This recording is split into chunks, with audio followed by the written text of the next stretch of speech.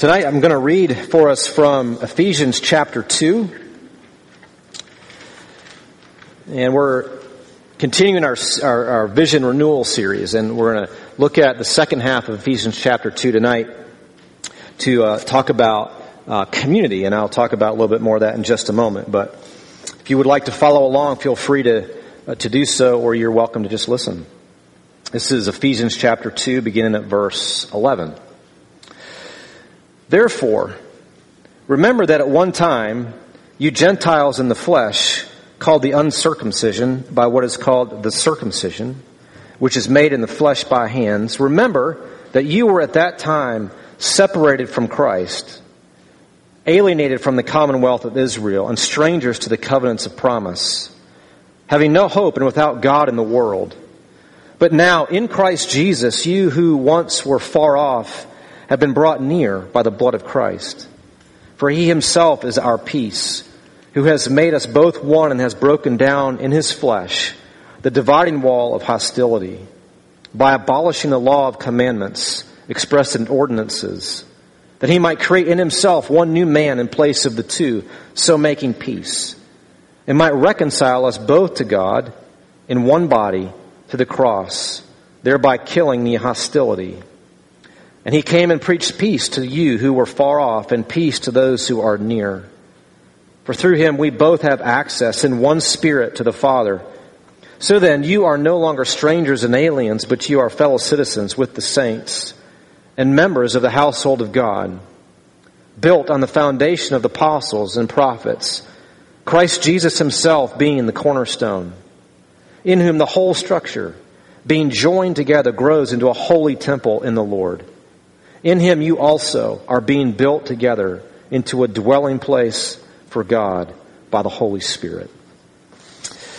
As I said, we're taking a break from our series in the Gospel of Mark in order to spend the month of September looking at those values, our vision and values here at Red Mountain Church that explain who we are and what we're doing and why we're doing it. And we, as a church, have come to land on four words: worship, grace, community, and place. And these are themes that bubble up out of the Bible, that give expression to what we think as we reflect on our time and our place here in the city of Birmingham as a church. These four values need to characterize who we are and everything that we do. And last week, we looked at the word grace from Luke chapter 7. Simon the Pharisee and the sinful woman from the city and Jesus, and how their interactions at a banquet help us to see the glory and the beauty and the riches of grace. And I picked this passage about community, one, because it's just chock full with rich gospel truths about how grace, not only does it change your relationship with God, but it fundamentally changes your relationship with his people. This passage follows right on the heels of one of the more profound passages on grace that you'll find in the Bible.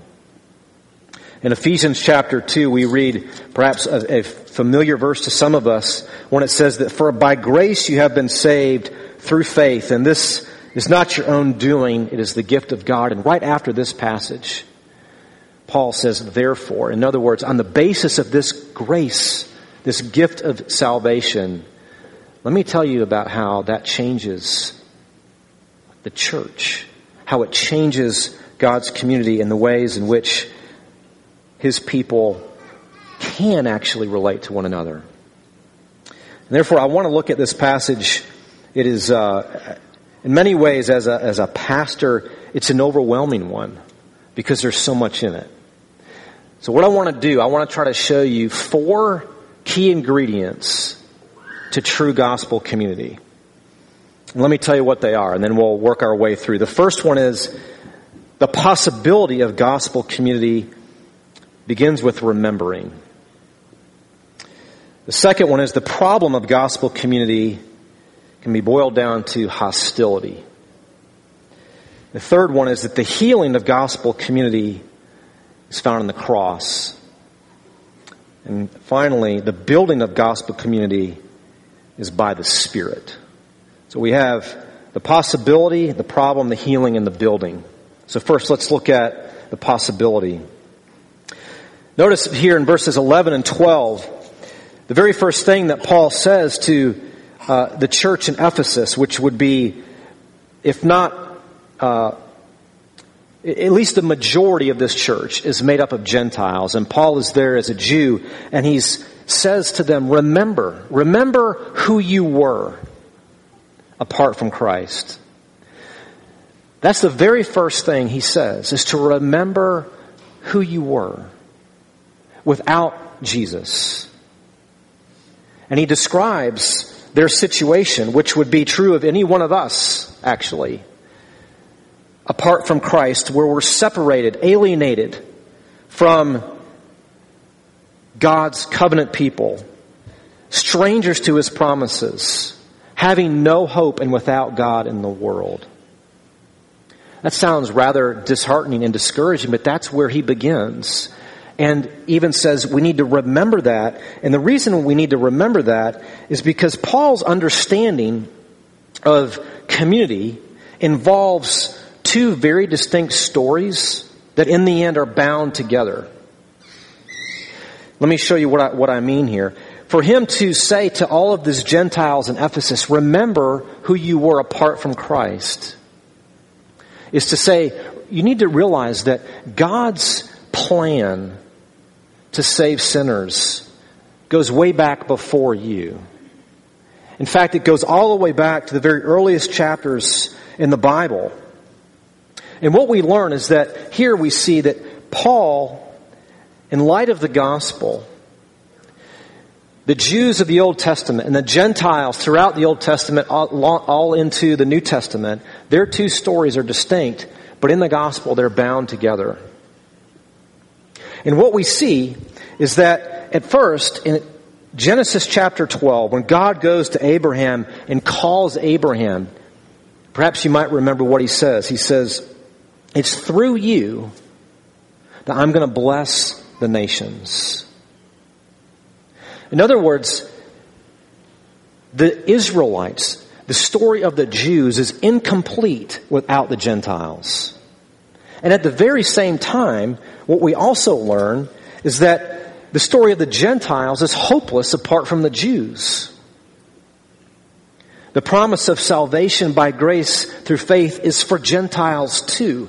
These two groups of people, which in light of the New Testament, we learn that you could essentially break up all of humanity into those two groups of people.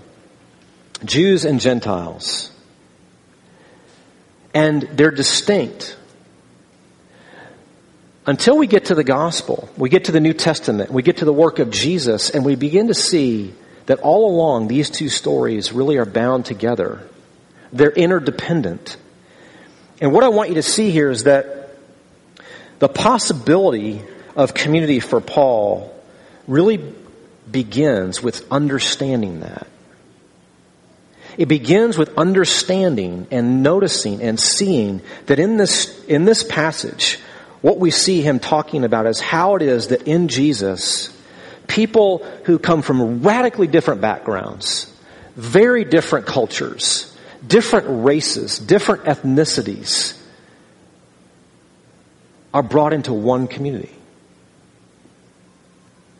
And so the possibility for a community is really this, for a church like Red Mountain, for you and me, is realizing in the same way that the Jews and the Gentiles in this grand story of God's salvation, they're bound up together and really dependent on one another to enjoy and understand and experience all that God has promised throughout the Bible.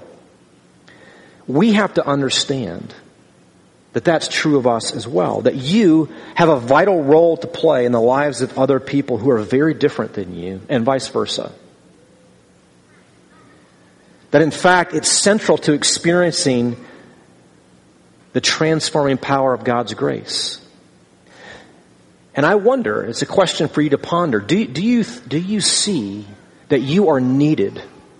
There are other people who are radically different than you, who probably you don't even know, who need you in their lives? And are you aware of, in light of the story of God's salvation, that you need those people? That when we fail to move towards people who are totally different than us, we actually fail to see and experience and understand the wideness of God's grace. How deep and wide and rich it really is. However, when we see that there's this interdependence, that these two stories of Jew and Gentile and how they coalesce and come together in the gospel, they also begin to show that there's hostility. This is where we have to face the problem of gospel community. Not just that it's possible, but precisely because it's possible, there is a problem. And Paul twice mentions in this passage hostility, once in verse 14 and once in verse 16. And the simplest way to help you understand what he means by hostility is it's enmity. It's hatred towards another person. It's essentially saying that we have enmity or hatred toward another person who receives God's welcome, and we don't think that they should. And this is a pervasive problem in the first century, in the period of the New Testament. You could go look at the book of Galatians or Acts chapter 15, where the Jews of the day who were exposed to the gospel became incredibly nervous about Paul's message, because he essentially said they don't have to become like you in order to become followers of Jesus. Created all kinds of tension, all kinds of controversy and hostility. So there's hostility in this passage that primarily is in view as horizontal relationships in the church. But I also want you to see there's another kind of hostility here that if we don't deal with it and see it for what it really is, we will never have the humility or find the grace to deal with our hostility towards those who aren't like us. And it's implied when Paul says in verse 16 that Jesus has come that he might reconcile us both to God. Implied in that phrase there is that there is another kind of hostility that needs to be dealt with. And Paul in Romans 5 talks about this, where he describes that we are actually enemies of God. And what you need to understand there is Paul is not saying that God is our enemy, that we have issues with him. And unless he lines up with our demands, he is our enemy. What Paul is saying is that we are God's enemy. That God looks at us with just hostility. So what I want you to see here, that in this passage, the two kinds of hostility, one of them is unjust hostility. That is, the ways in which our hearts want to carve out a niche for ourselves to exist in such a way that exclude other people. And we will even use incredibly profound religious, cultural reasons to do that. That would be unjust hostility. But Paul here also speaks of a just hostility, that God is in the right and that we are not. And therefore, in order for us to overcome this problem, we need to be healed from it. We need to be healed from both kinds of this hostility. And if we don't deal with or see how it is that God has dealt with his just hostility towards us, we will never find the humility to deal with our hostility towards other people. And therefore we need to look at the healing of gospel community. Notice here, God's solution to this problem in verse 13, Paul says, "But now in Christ Jesus, you who once were far off have been brought near by the blood of Christ." The solution to the hostility in the community of God's people is found in the cross of Jesus. He's actually here described as He Himself is our peace. Think of it this way.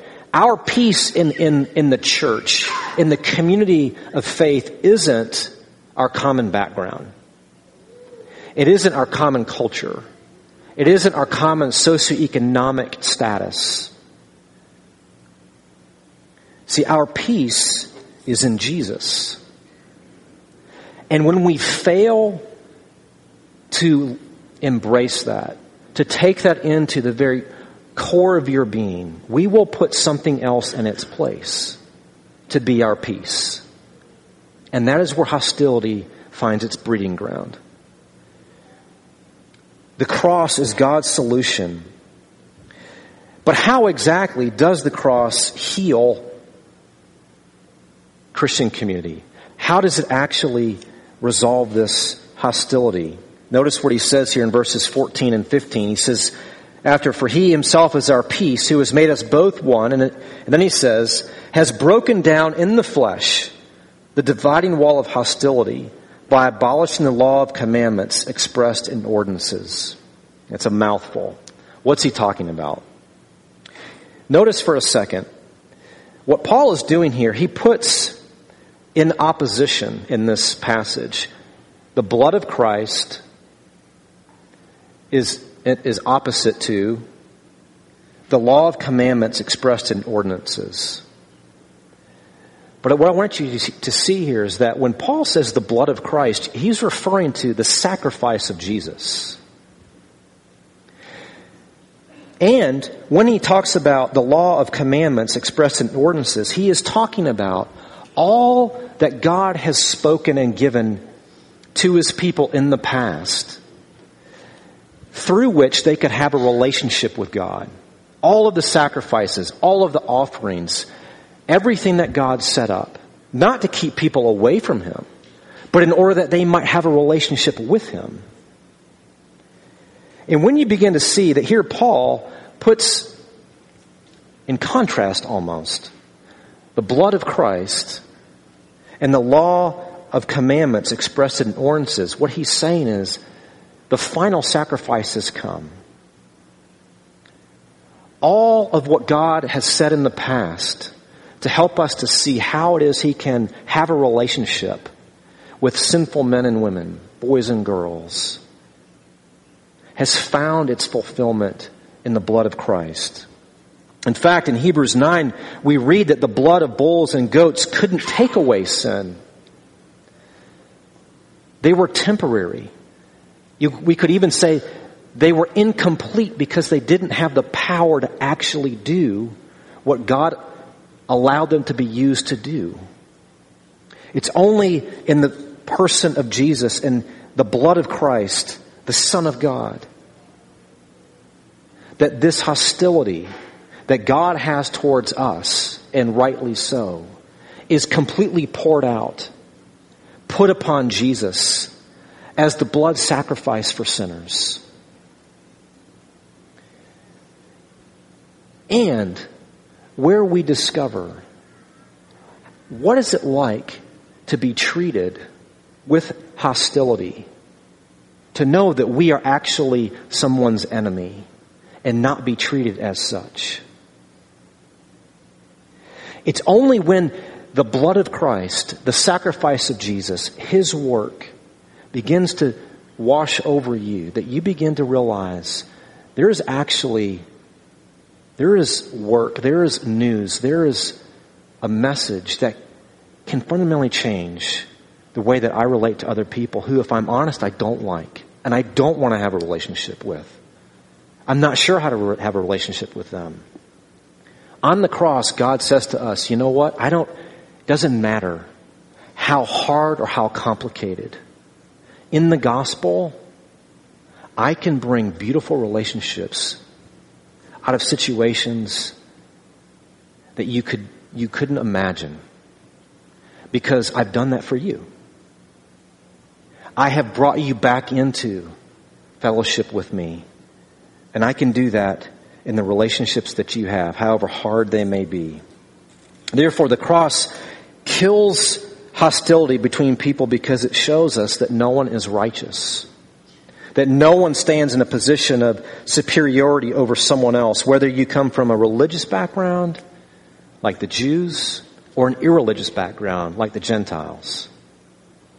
And some actually say that it's possible that Paul here was thinking of the literal wall that separated the court of the Gentiles from the inner courts in the Jerusalem temple. That there actually was a wall about yay high that separated the Gentiles from the Jews.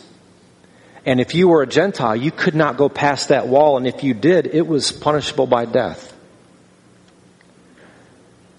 And also, there is in view not just this wall that kept the Gentiles out and the Jews could go in, but then there was the curtain between the people and the Holy of Holies. And the priest could only go in there once a year. And what Paul is saying is the hostility has been done away with. Jesus has broken down the wall of hostility. On the cross, we learn in the Gospels that the curtain that barred us from entering into the Holy of Holies has been ripped in two. All of that is saying there is now access where there was no access. See, now in Jesus, Jew and Gentile share the inner court. In fact, with the curtain of the temple torn in two, we are now have access right into the very throne room of God through Jesus. And the result is, in verses 15 to 18, notice what Paul says. Because of what Jesus has done, through him, we now have access in one Spirit to the Father. That through Jesus, he has made a whole new humanity. Look here in verse 15. That he might create in himself one new man in the place of the two, so making peace. This is the unique thing about Christian community, about the church. The church of Jesus is the one place on the planet where we are not at our most basic level known by where you're from, by your resume, by your religiosity, or by your irreligiosity, by your culture, by your background, by your finances, but you are known by your identity with Jesus. It's the one place where God brings people from every nation, tribe, and tongue. It's an amazing vision, especially in a world like ours, with all of the conflict and the strife, that the community of God's people, there is a vision put in front of us, held out to us in the cross of Jesus, where true healing can happen, where true community can actually thrive. Now, how does that happen? This kind of healing it's radical, it's beautiful, it's humbling, and it's, my guess, scary all at the same time. And so then we need to, how does this happen? See, the building of community, Paul tells us in verse 22, look what he says. In him you also are being built together into a dwelling place for God by the Spirit. This is an overwhelming building project. This is not something that you and I can just pull off. However great of an idea we think it really is. It's a supernatural phenomenon that God, by his Holy Spirit, has promised to do in light of what Jesus has done. Now, how does this happen? Why is it by the Spirit? Let me remind you, at the beginning of the book of Acts, right at the very beginning, in verse 1, Luke tells us, referring back to the first book he wrote, the Gospel of Luke, he said, I began writing you everything that Jesus began to do and to say. The implication is that the rest of the book of Acts is everything that Jesus is going to continue to do and say, except what happens in the first chapter. Very early on, Jesus ascends into heaven. So how is it that Jesus continues to do the work?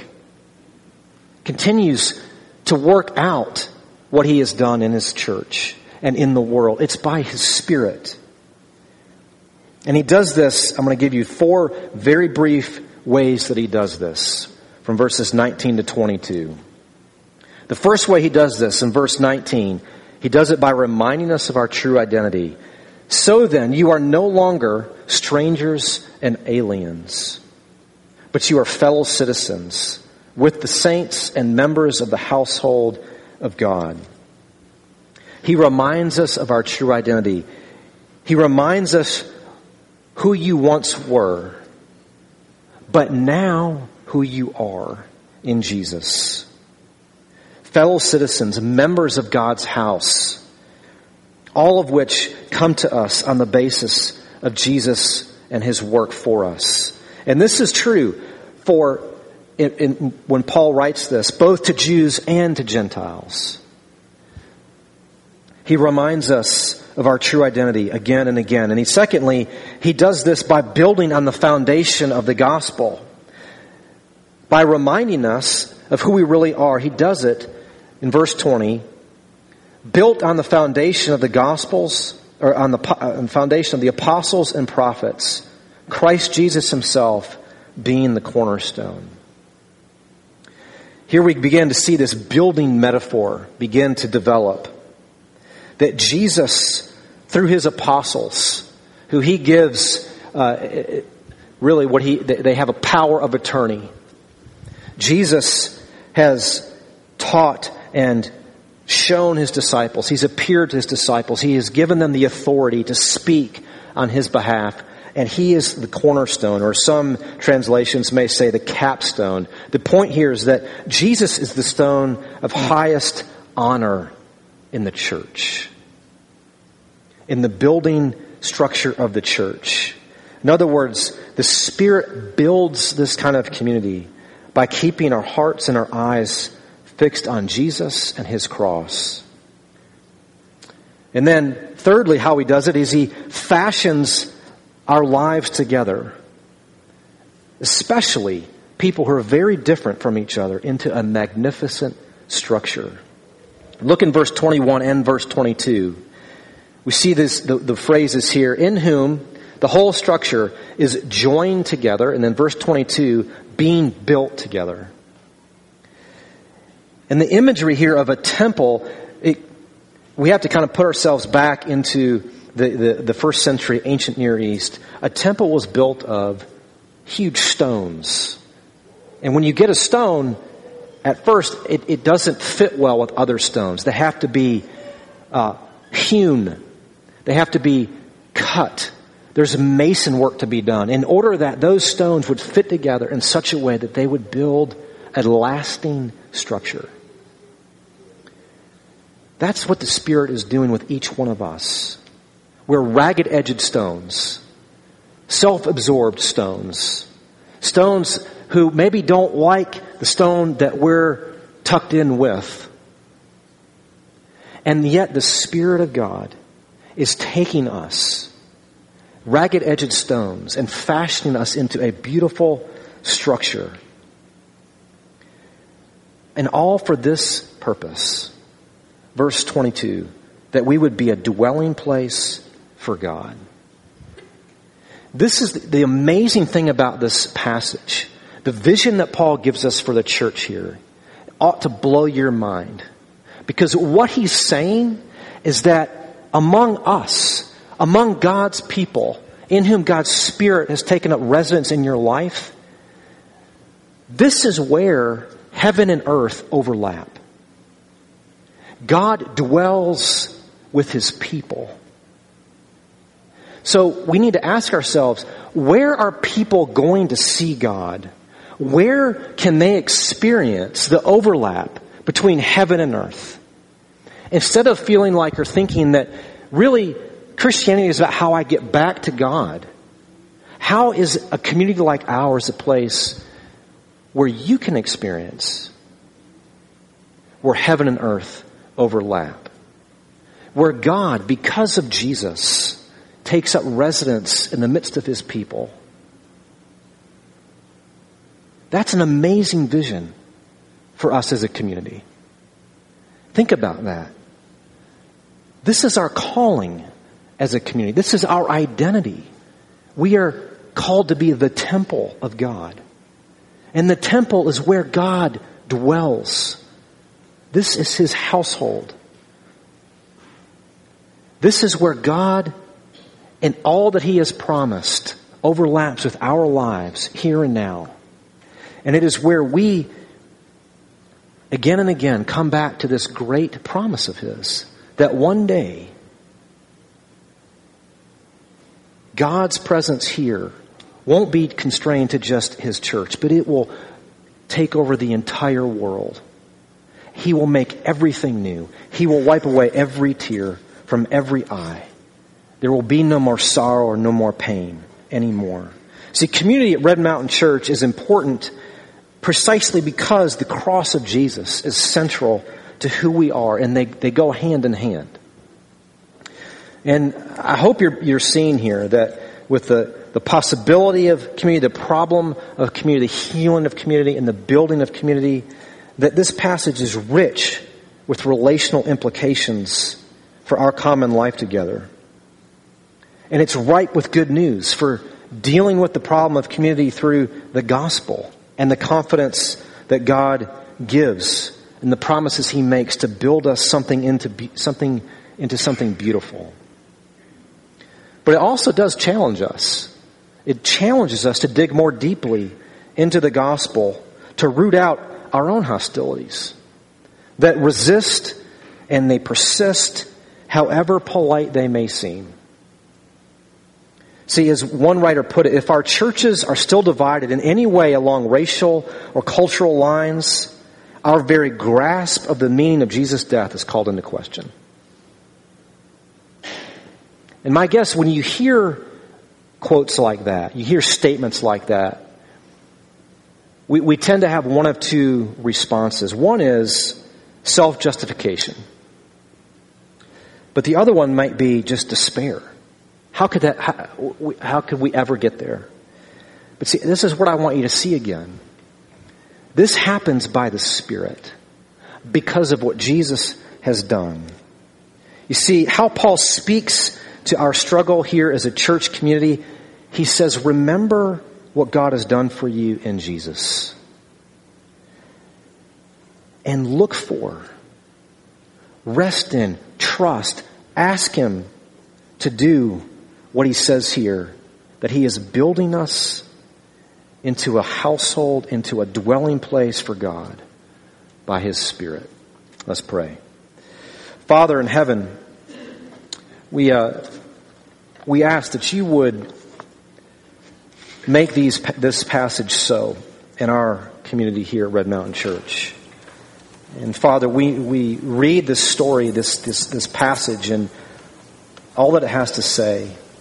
And I pray that you would help us to